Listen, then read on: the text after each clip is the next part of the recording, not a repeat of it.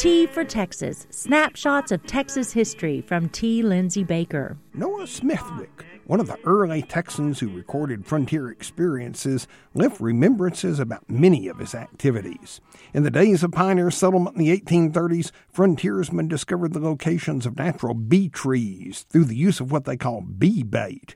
They'd take a container of honey and place it in a location likely to have bees, usually where they could find water. Then they could wait, watching the bait for any bees it might attract.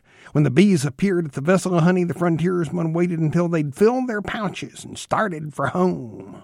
Then the settlers carefully noted the direction the bees took. Smithwick said, it being well-established fact that a laden bee flies in a beeline, an expert had no difficulty in following them to their hive, which usually in a hollow tree. This, he noted, was called coursing the bees. After a hive had been established on a farm, more hives could be established when in the spring the bee colonies divided. The hives the settlers built were usually made out of hollow tree trunks with planks nailed across the top. To rob such a hive of its honey, Smithwick said, we pried off the board and smoked the bees out with burning rags.